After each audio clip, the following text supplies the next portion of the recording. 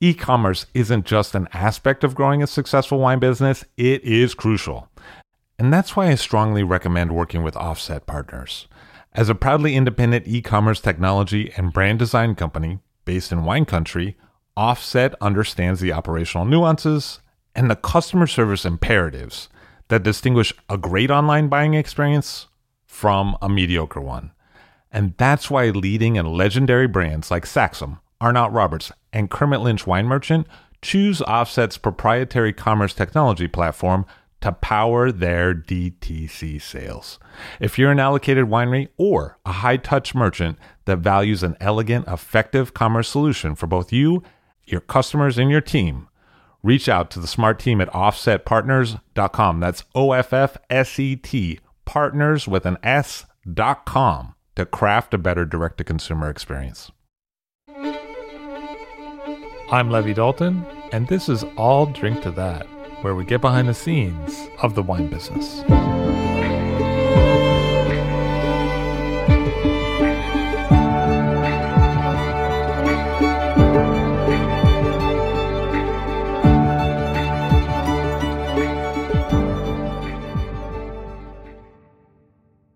David Lillie takes a moment out of a busy wine buyer's schedule to join us and tell us a little bit about what is one of the most fascinating retailer histories in the business.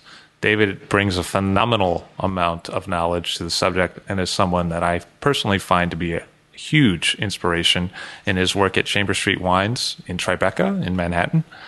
Somebody I'm always pleased to take a moment to listen to, and I hope you will too.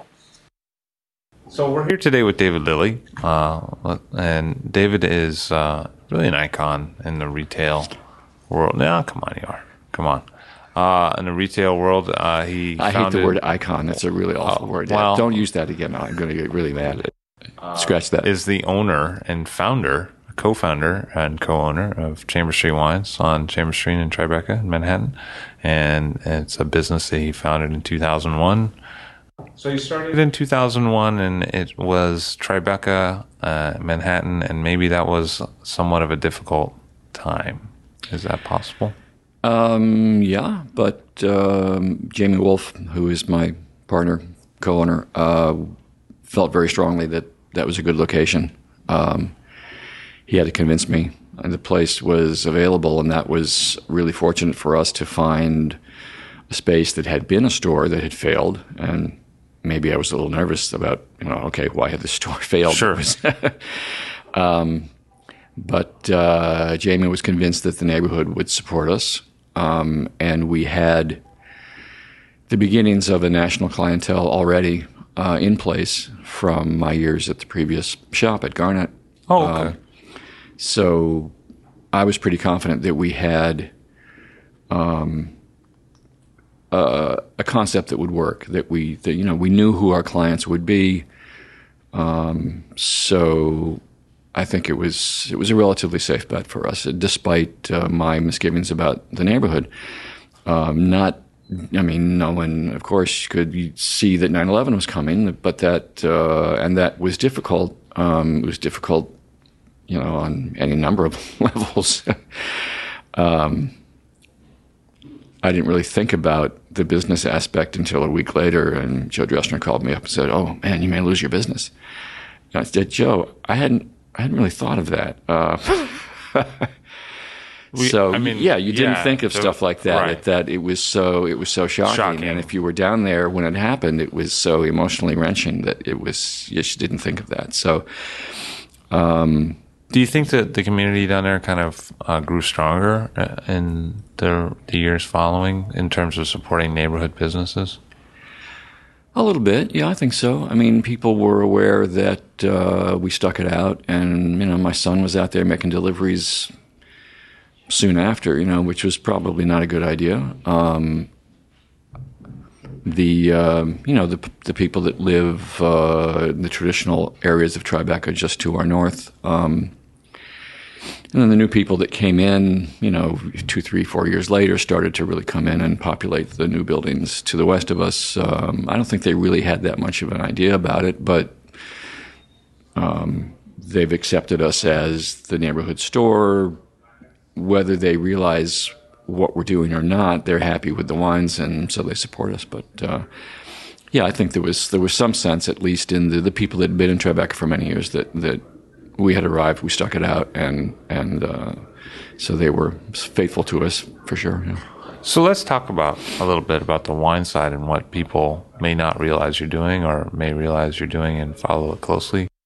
I'd love to hear more about the conversation that started with you and the Loire Valley and Beaujolais and finding small growers. Maybe not so long ago were almost unknown in America. How did you end up kind of searching through the Loire and finding producers like Clos Rocheblanc? Well, it goes way back to basically going to France with my wife. I loved wine. I was a musician. I couldn't afford anything that was more than $2.99. And I used to shop at Astor and buy cheap Portuguese wine and cheap Bordeaux, and I was fascinated by it, but I didn't think of it as a career. And you were in a jazz band at that time. Yeah. My wife had lived in France for 3 or 4 years and was not any sort of a wine aficionado, but knew people in the Loire Valley and liked the wine. So when first time I went to France with my wife in 1978, we started drinking Chinon and Bourgogne that we bought in Paris at the markets. And I didn't know any better. I thought it was terrific and it was cheap. And yeah, the Loire is traditionally a big supplier to Paris bistros, right? Sure. What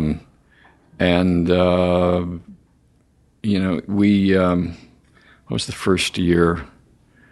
I guess it was 1981. We decided to visit the Loire Valley and more seriously, and we spent some time in Vouvray, and luckily enough happened to be staying up the road from Francois Pinot, or from his parents. Francois was in tour at the time working as a psychologist. Sure. So he makes a little Vouvray. Yes. So we met his parents in 1981. And we visited some people in Saint-Nicolas de Bourgogne and some people. We started drinking Muscadet in restaurants. So I just thought, hey, these are delicious. I didn't really think about doing anything with it. I just thought it was a lot of fun. I thought the people were really super nice and the region was beautiful. So it wasn't until the music business failed to support my 3 kids that I needed a job. And, yeah. So I got a job at Garnet in the fall of '86, I guess it was. So this is the Upper East Side on Lexington wine shop. Yeah, which at that time, it wasn't long after pricing had been deregulated. It was a very sort of wild and crazy retail world back then. Got it. What are some of the things that we would have seen back then that would be kind of unthinkable now in terms of how things happen on a day-to-day basis? Well, there was a lot of competition on the discount end. I mean, that's what Garnet was doing, and they were I don't know if despised is the right word, but the old guard of the wine business, the Sherry Lamans and of the world were shocked. I mean, they'd had this sort of elitist small world for years, which had been working fine, and the profits were very good. And all of a sudden, there were new shops opening up that were discounting fine wines. That was really, I may have the dates a little wrong, but I think that really started happening first in the early 80s. Got it. So when I joined Garnet, they were discounting Bordeaux heavily. So it was more of a volume model. That was definitely a volume model. You didn't want to sit on the stock too long. You wanted to send it out at a lower price. And the savings were a factor of how long you didn't have to sit on the stock. Like, in other words, other people might have charged more because they were sitting on the items everything for longer. You turned over vast quantities of stuff very quickly. And this was sort of a new model, I think, in the wine business in New York.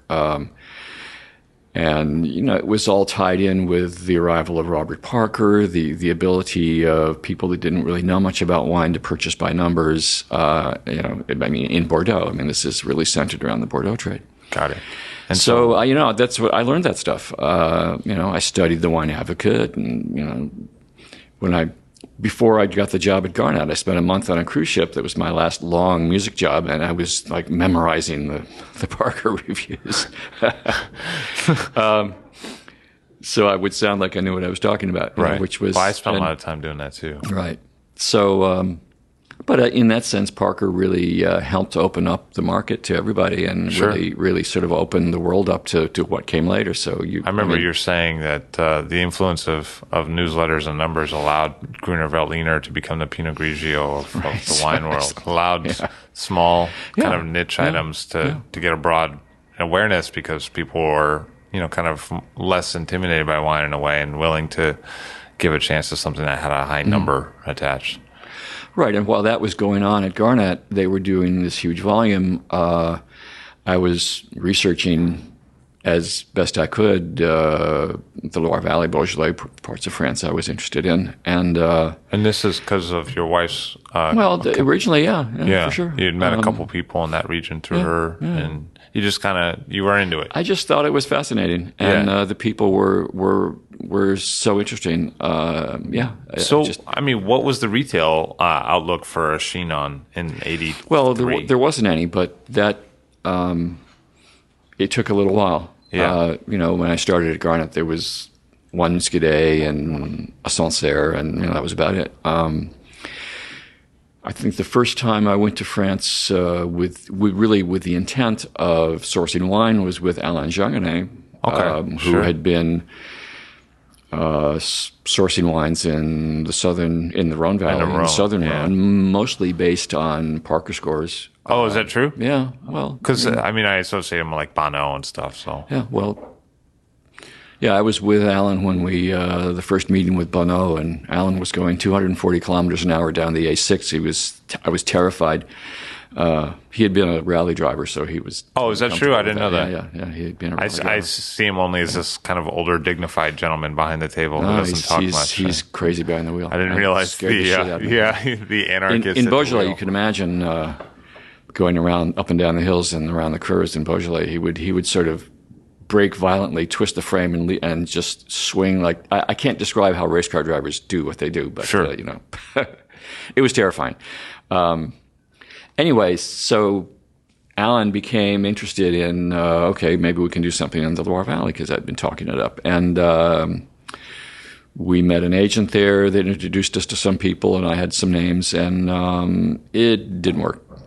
Got it.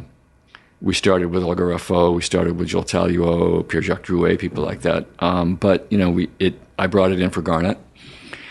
And it was kind of like a DI model. You just kind of sent it out a newsletter, or you're just sort of hand selling? Mm-hmm. Yeah, hand selling. The wines were terrific, but... because this is before the era of the email blast.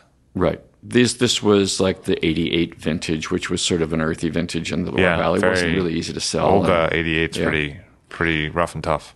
I went out to the West Coast with Alan, with a French sommelier, to try to sell the wines on the West Coast, and people were appalled. How many times were you called a lunatic? Where's the fruit? What is this? What? There was a total lack of comprehension. So phenolic ripeness wasn't exactly. That didn't work out too well. So happily, were there any pitchforks involved, or did things? Just a lot of embarrassment. Right. So, but happily after that, well, there was also a guy in the Loire Valley, an American agent that was shipping stuff. So we started buying Bernard Baudry, who was just starting back then, really. Wow.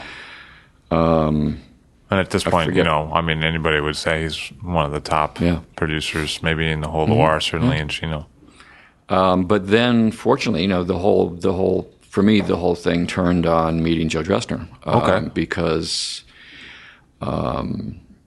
Joe had started to work in Burgundy. He and Denise had gotten allocations from people like Paul Pernod and other growers in Burgundy. George Lignier.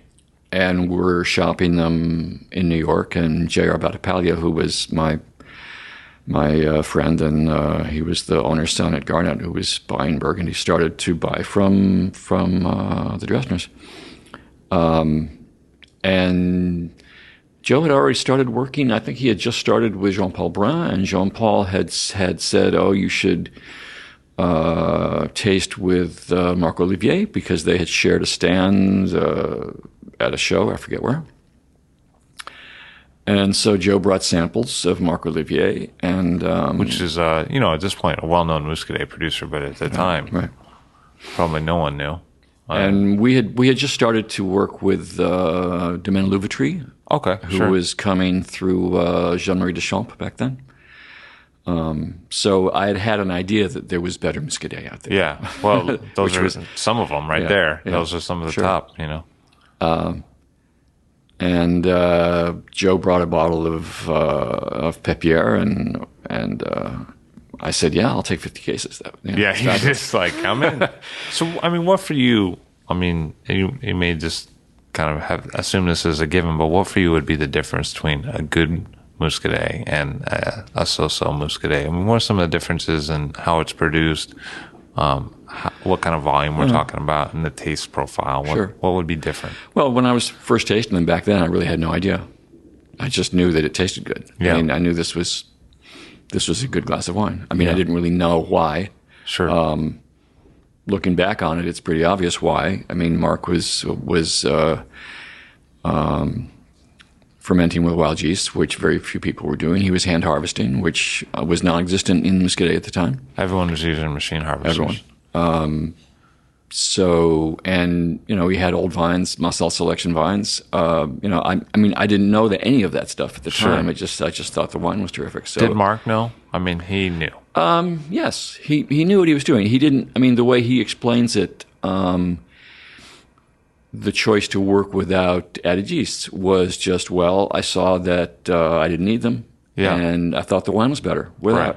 So he wasn't in touch with a bunch of wine geeks that said you should work with wild yeast. He just sort of came to that conclusion himself. And it wasn't a cabal of wine writers on the East Coast telling people they had to use wild yeast. At some point, he became friends with André Michel Bregion, who throughout the dark period in the Muscadet was hand harvesting, not adding sulfur at the crush, vinifying naturally, and so how long would there were people doing that? Say the dark period lasted. Like, how long was the kind of commercial cheap model of Muscadet dominant? We're talking about a few decades there. I mean, would you say? I think starting in the 60s. I mean, 60s. The whole conversion to total chimique in France happened more in the 60s into the 70s. I mean, Muscadet was sort of a backwater. They didn't really go totally mechanical. Maybe it was after other people did. But, I mean, it was happening everywhere, not just in the Muscadet. But, sure. But it seems like maybe because it's a backwater, we still see it coming out of that, as opposed to it's fully, you can't just go to the market, pick any Muscadet anytime and feel like you're going to get a artisanal product. It seems like if you have to follow certain growers, a lot of whom you've been associated with bringing in or writing about or selling at the retail level. But, if you're not on that kind of short list, then things drop off quality-wise pretty quickly. But since the Loire Valley was not a commercially important region, and there was, still a huge number of small family estates, they were not so prone to take up the abuses of Bordeaux or Beaujolais or other regions that were doing volume and maybe didn't have the money to buy new harvesters and that kind of thing. So you started bringing in some things from the Loire, and Joe was bringing in some things from Beaujolais. You mentioned Brune. What was kind of the next progression after that? What happened? Well, we started buying quite a bit of wine from Joe that, the early estates, included Jean-Paul Brun for sure. Joe thought it would be a good idea to travel together and see what we could come up with, and I got used some vacation time at Garnett. Sure. We had a lot of names. I had a lot of people that I wanted to see, and Joe had the interest, and it was sort of crazy on his part because there was really no indication this was going to work financially, except that we had a market for it at Garnett. But beyond that, obviously he would need more than that to sell the wine. So Joe was taking an enormous gamble in spending the time and effort into sourcing wines like that. So in the early days, you guys drive up And what are you looking for when you sit down with a grower? I mean, there's a lot of people who make wine in France. Well, we had a pretty good list that we had gone through and from growers you identified. liked, who gave you other from names. growers we knew from just cross-referencing the French press for years, from talking to other people in the region. We had a good idea of who we wanted to see in the first trip or two, but it quickly opened up a whole world to us that I didn't know existed. And I think it was just a time when there was changes were starting to happen in the vineyards, and young people were starting to work more naturally, and it was a lot of fun. And so when you say work more naturally, what does that mean, and how might one discern the difference in terms of the finished taste? Well, I think when Joe and I were, I mean, this all will seem sort of naive to anyone that had been in the business before, and certainly there were great importers working very knowledgeably with good producers for years. I mean, Sure. Joe and I were both quite naive at the time, so for us it was. I consider my naivete part of my charm. Yeah, I don't know about you. Of course.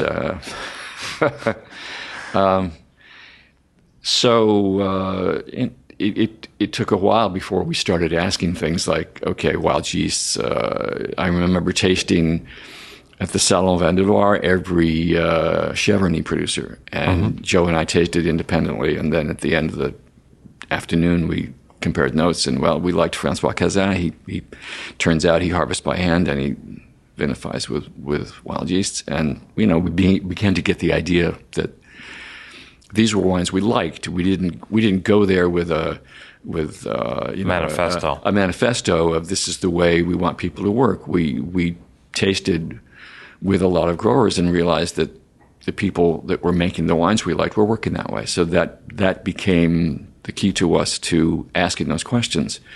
And I remember someone in the wine business getting mad at me for,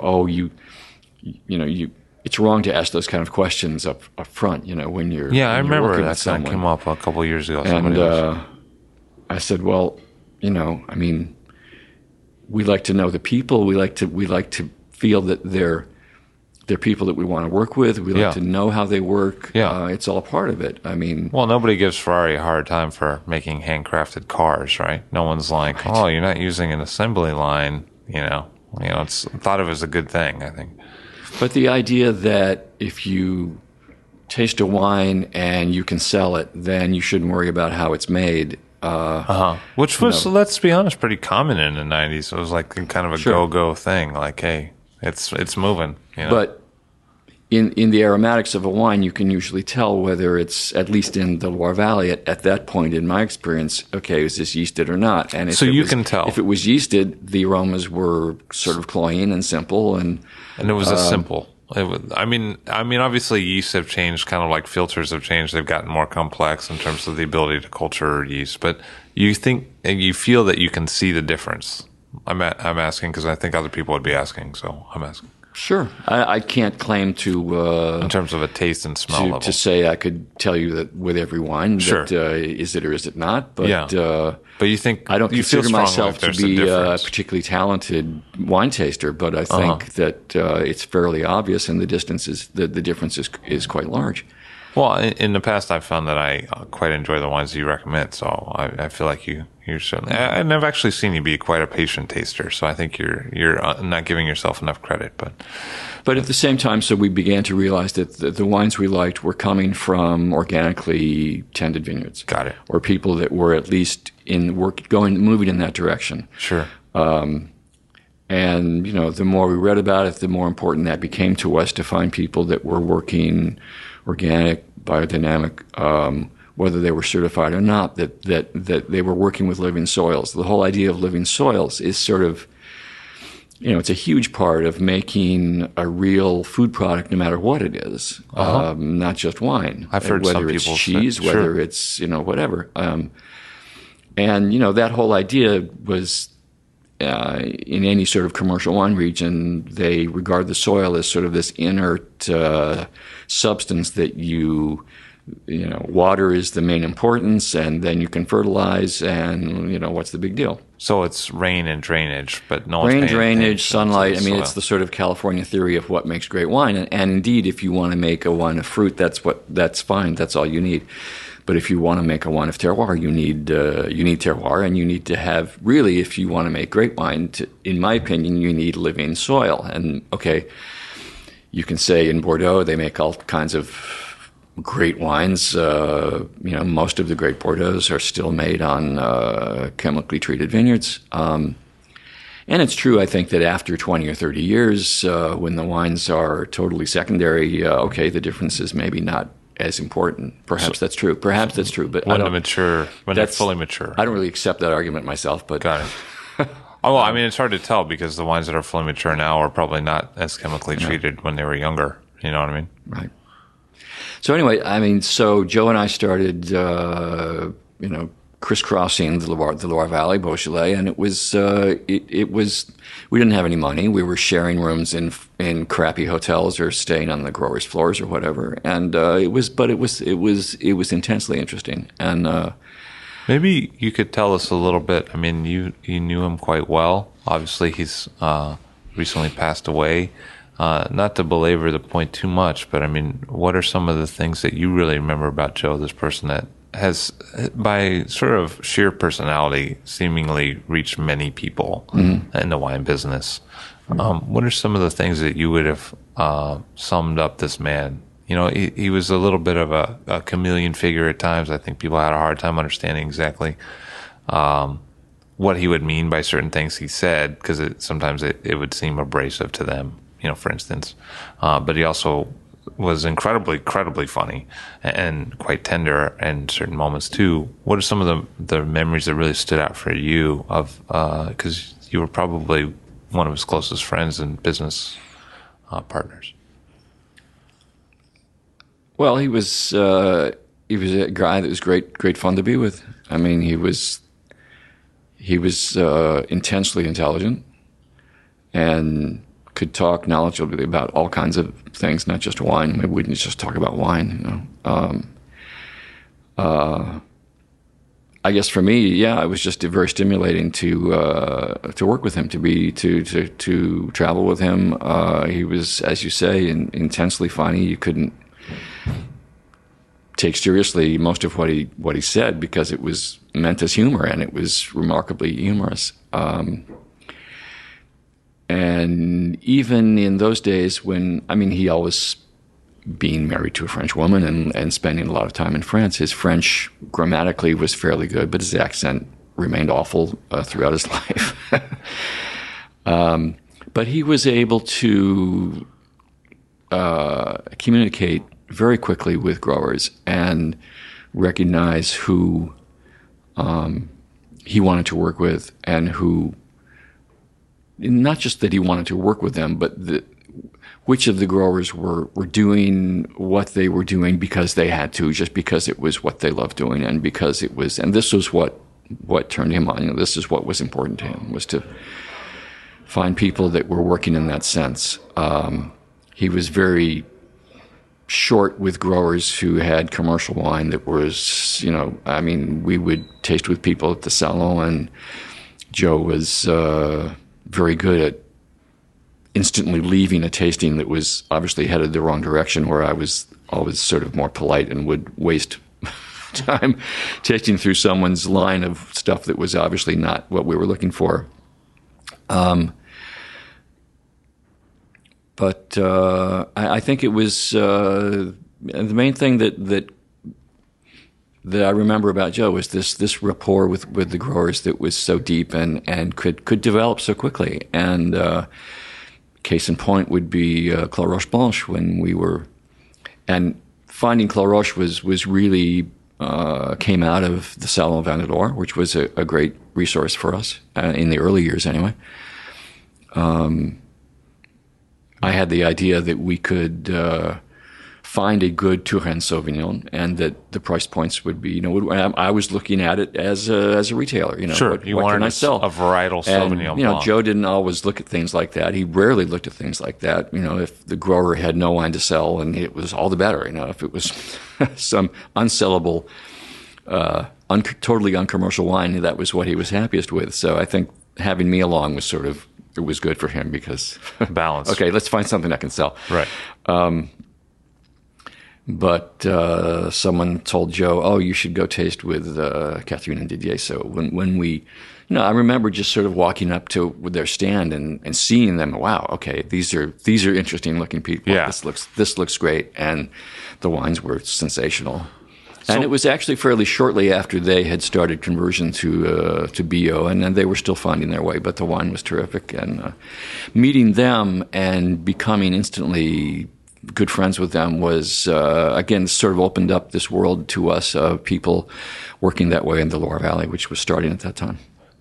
Didier is really famous within the certain people who know his story well in terms of using fennel to fight cryptogamic disease. Maybe you could just kind of talk a little bit about that and what he did.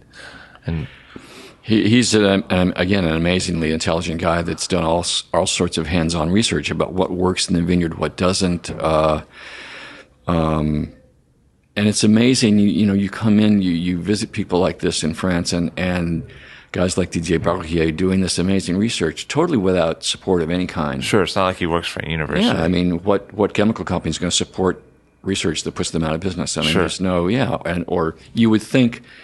Within France, there would be more of a concerted effort to support that sort of research that enables people to farm organically. Sure. I mean, no one's really found a dependable organic way to combat rot and mildew. So they're forced to use copper sulfate, which is bad for the earthworms.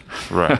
And that's, that's maybe some of the reason why we see organic and biodynamic wines often in areas where it's a little drier. Yeah. Yeah, it's an argument that growers use against organic farming. Well, I don't want to go that way Lose because everything to rot. I don't want to have to use copper sulfate. I mean, Right. Maybe that's sort of an excuse. But anyway, so Didier, it's years and years of trial and error. What kind of plants work to attract the insects that are beneficial in the vineyard? What kind of flowers? What kind of plants work between the rows? What kind of plants have deep root systems that will compete with and aerate the soil, compete with the vine and aerate the soil? I mean, it's fascinating stuff, and Didier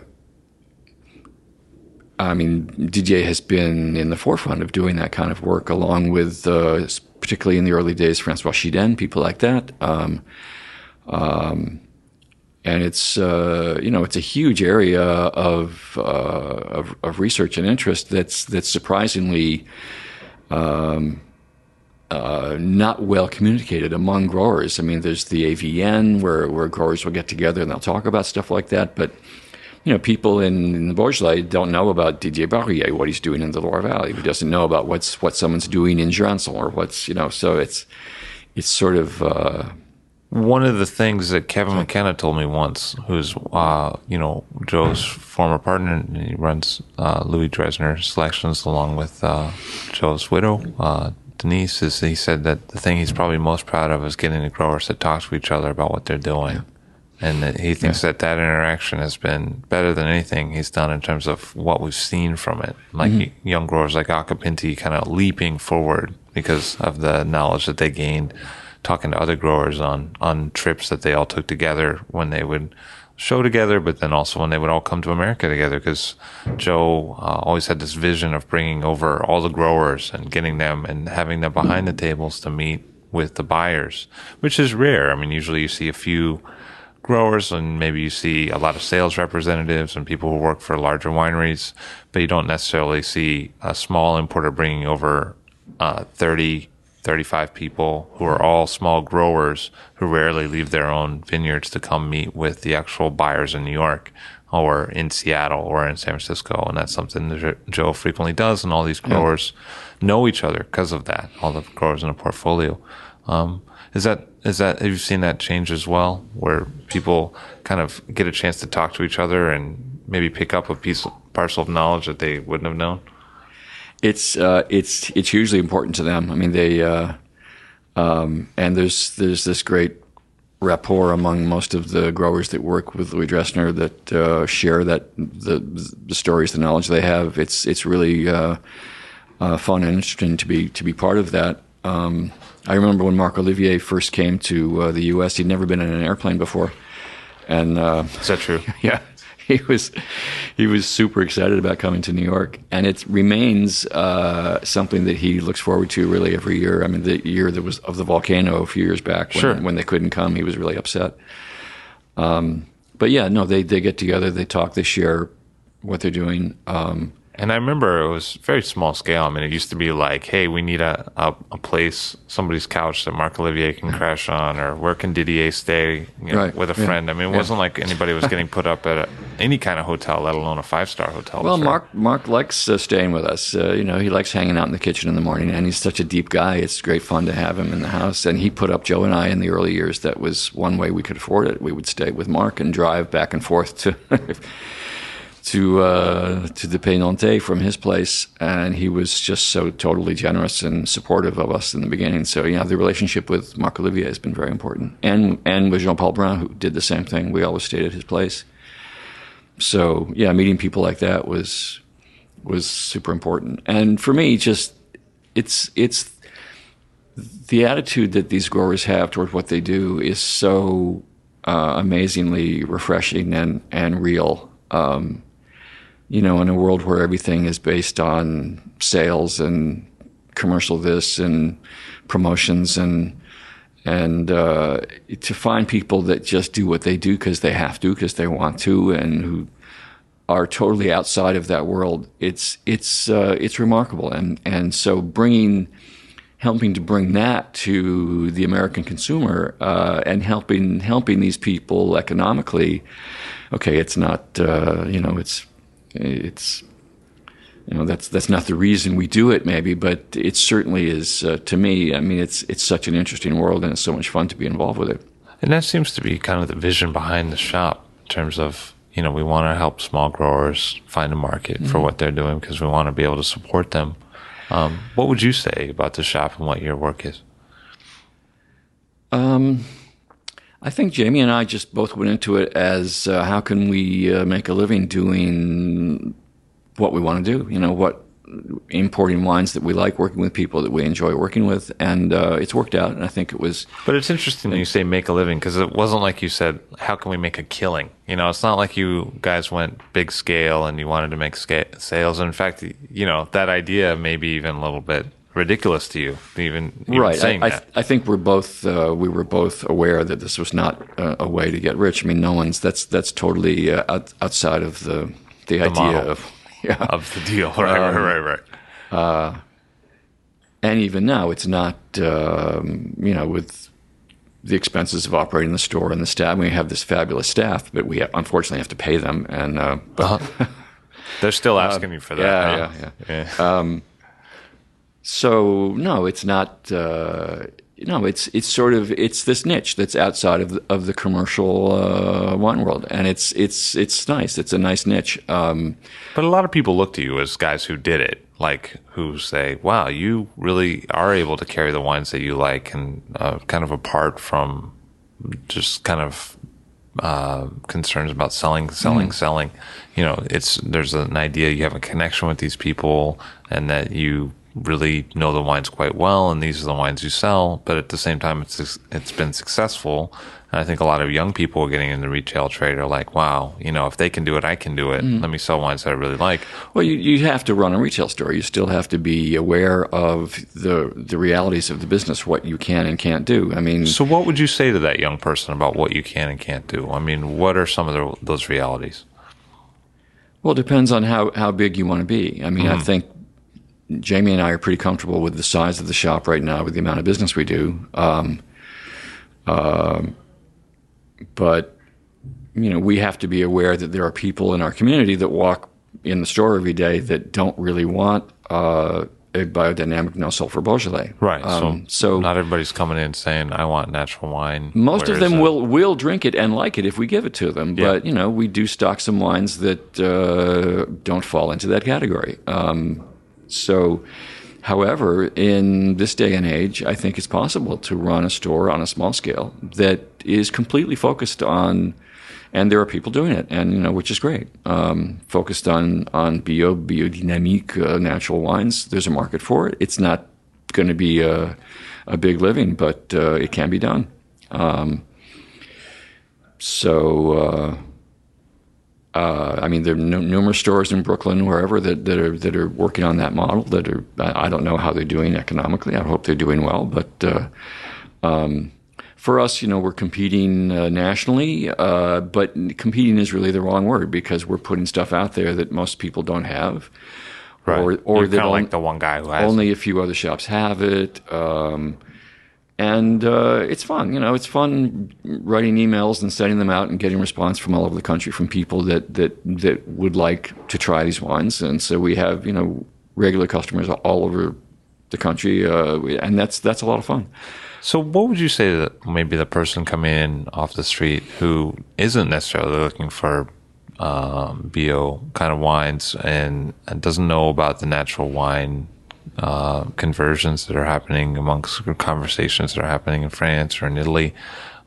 Say they were to approach one of these wines, having come from a background of trying wines that are very different, maybe from the New World, what would you say to that person?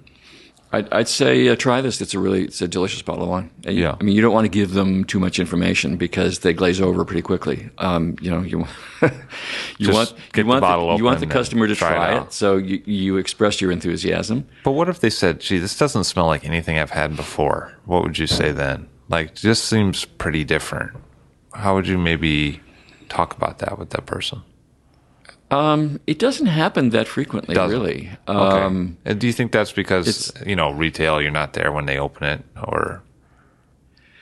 No, I think there are certain wines that we know are going to cause that reaction. Let's say wines that are overtly somewhat oxidative, or wines that have a little bit too much schizo yeasts involved, so the aromas are too funky, and you have to know your customer, and so you don't give the guy who walks in off the street that bottle of wine. Maybe you work them up to that, and if they come in and say, "Yeah, I really like that sort of that interesting aromatic," I've never tasted a wine like that. Then you kind of take it to the next level. The Ducru Beaujolais Renier, it's biodynamique. There's no sulfur, but it doesn't have a lot of off aromas. There's basically no bread. Pretty delicious wine. Yeah. So, as an aside on that part of the wine world, it was fashionable in France some years back to start up your winery and work without sulfur. And as Pierre Auvernois said in an interview with Francois Morel, it's one thing to work without sulfur, but then you have to taste the results. You have to know what you're doing. It takes the ability to cool the vats. It takes equipment. It takes. Some people do it with a great deal of analysis. The guys in the Beaujolais that are working with low sulfur. Frequently, they're doing constant analysis to make sure of what's going on. Of course, there are guys like Ducru or Pierre Frick who don't analyze anything, who just... Is that true? They just let it roll? Yeah. They just taste it. If it's working without sulfur, they don't add sulfur. Ducru never adds sulfur, but, Frick will add sulfur to whites if he feels that the wine can't support it. But he'll just draw off a glass and leave it for a few days or a week or whatever. And if the wine holds up, he'll say, yes, I can bottle this without sulfur. So there was a trend there for a while, which still exists and there's a lot of it in the Roussillon and the Loire to make wine without sulfur because that's the way they feel the wine should be made. And the results are not always so great. And I don't agree that the consumer should have an obligation to drink wine like that. I think I think it's a great direction for people to go in. I think, I really have a lot of respect for growers that are trying to work without sulfur. But in terms of bringing the wine to the U.S. and presenting it to the consumer, you have to be a little bit careful. I mean, so there's a responsibility there. Yeah. Where do you see the trends going in the next few years? I mean, talked a little bit about what's been going on. What do you see happening, at the kind of grassroots level with these growers, or things might change over the next 10 years? What's next?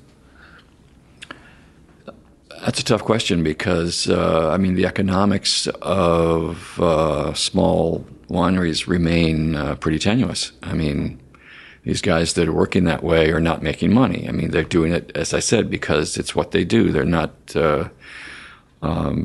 So, how many young guys starting to work like that are going to be happy with the lifestyle that is not going to ever put a Mercedes in their garage? It's to maintain that type of winemaking, really, I don't see it leading to commercial success. I don't see a trend. Because it's heavy labor and yields are lower. Right. There are larger wineries that have converted to biodynamie that are making commercial success, like growers in Sancerre, for example. I mean, who they are, who are working that way and making commercially successful wine and making a fairly large amount of money. Usually the wines are not particularly interesting. There really seems to be a lot of growers feel like there is this maximum size that an estate can be to really make handmade artisanal wine that has that taste of the soil, that really has that link to the terroir. And if you were to say to someone, besides look at the website that you have and get a sense, what are some of the names of growers that you would point people to if they really wanted to get that sense of the taste of the terroir? Who are some of the kind of benchmark names that would come to mind for you that you might want to pass on? Well, there's so many. At this point, it's, if you started in Muscadet, you know who they are. And there are happily more now than there were 10 years ago. But, there's Marc Olivier, there's Joe Landron at Louvetrie, there's Bregion, there's Benoit Papin, there's Muscadet is sort of it's a favorite region for a lot of terroir lovers because the grape is sort of transparent. It's the Melon does not have a lot of varietal fruit character. So that what you get is largely a reflection of your terroir. So it's you can very easily taste the difference between the granite-based wine, the wines based on schist and Nice and so forth. And then,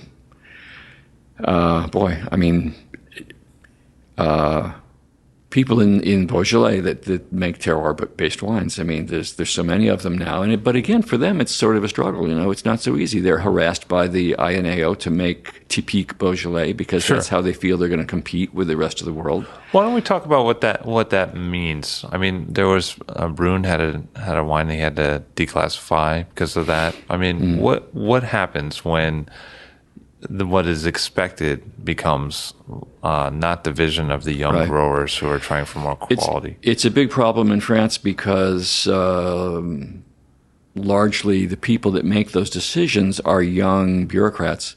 Not in each necessarily region. Wine growers. Well, some of them are wine growers, but they're relatively young. They don't have experience with wines before the 1960s that tasted differently.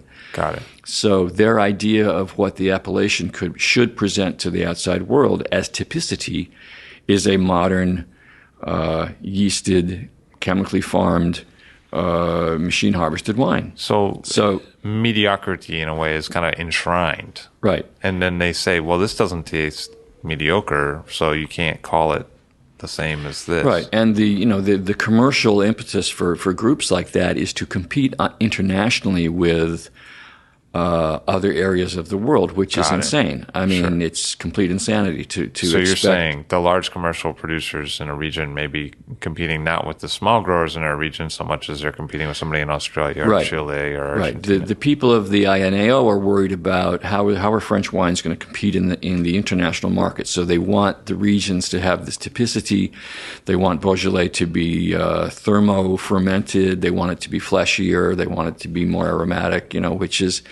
And so there's a lot of pressure on growers to work that way, and which Americans don't realize perhaps. But it's very frustrating. There are growers over there that are so angry. They're ready to quit because they don't want to put up with the harassment by the local authorities. So it's come to that. I mean, there's some people who may stop making wine because of this. I've heard a lot of them say that. I mean, just out of anger. So for a small grower to exist outside of the commercial wine world and to present wines that are Vin de France, Maison Brûlée in the Loire Valley, it's not Touraine or Cheverny, it's Vin de France. Christophe Fouché, the same thing, Vin de France. Ducruz Nouveau is not a Beaujolais, it's a Vin de France. Do the growers then usually make less money on that kind Well, of? in reality, they don't, because the people they're selling to don't care. Don't care.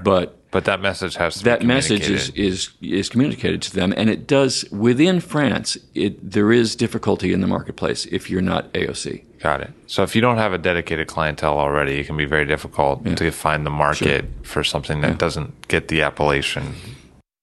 What are some of the other challenges you see in the market? I mean, what are some of the things that just make you want to hit your head up against the wall and say, like, this is silly? What if you could change a few things about the relationship between getting, small growers' wines to Well, the consumers? 3-tier system is there are good and bad things about it.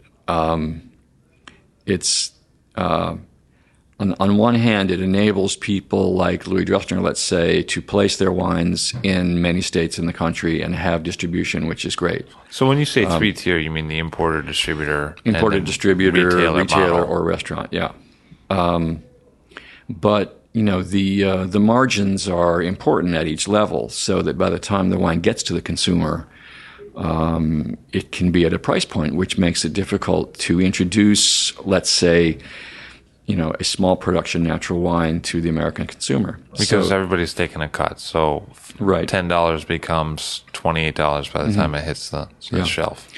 It's frustrating, but it is sort of the economic reality of how it's going to work. And so the question is not, so we're bringing wines directly, which enables us to offer them less expensively, which is great. But on any sort of real scale, it's difficult to expect that to work for a lot of people because importers working with these small estates need distribution, and so the pricing it's going to creep up. But I have a lot of respect for what Louis Dressner does in that regard. They promote the wines very well. Their distributors generally work well to educate people in the different regions.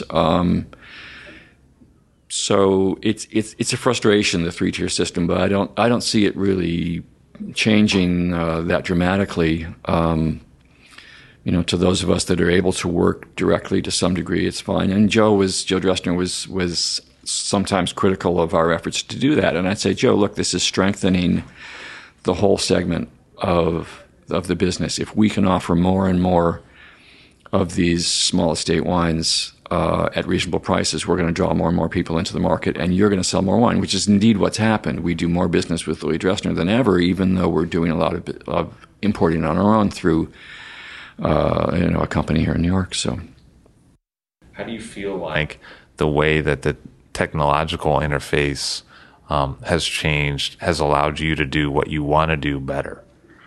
It's been hugely important.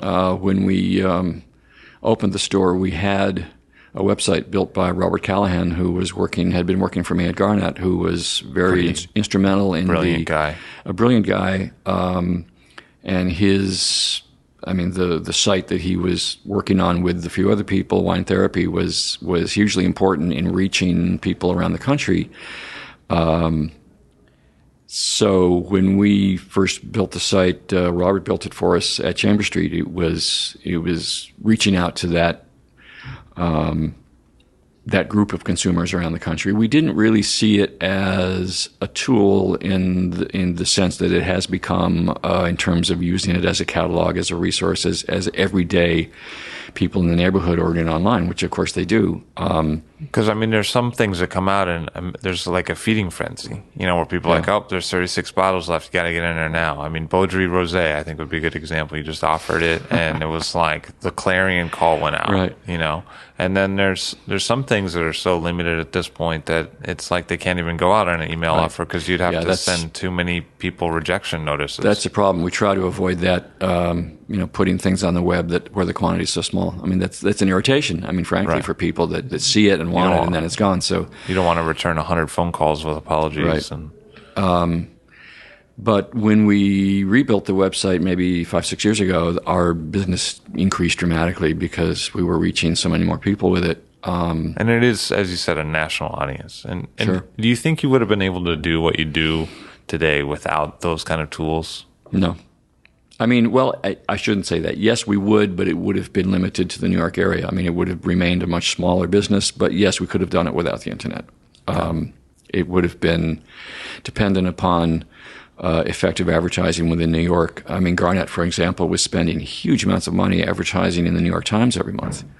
And Chambers Street does not spend a dime on print advertising. We don't advertise whatsoever. Some things online, we have done in the past. Like. Yeah, we supported the Asimov column for a while online until they turned it into the living section, and you couldn't pinpoint the wine audience. Right. No, people approach us, the big national search engines and advertising things approach us about working with them, and we say, no, we're a niche. We have our niche. We don't need or want to have to deal with your more national distribution. But yeah, down the line, will our idea of that survive? It's hard to tell. I think so because of the nature of what we're selling. I mean, it comes down to the wines we're selling, the winemakers we're representing. They don't fit into larger, whether it's Amazon or whatever. They don't fit into that. Maybe eventually there's a way that they will, which might be good for everyone. I don't know. I think it's a ways down the road yet.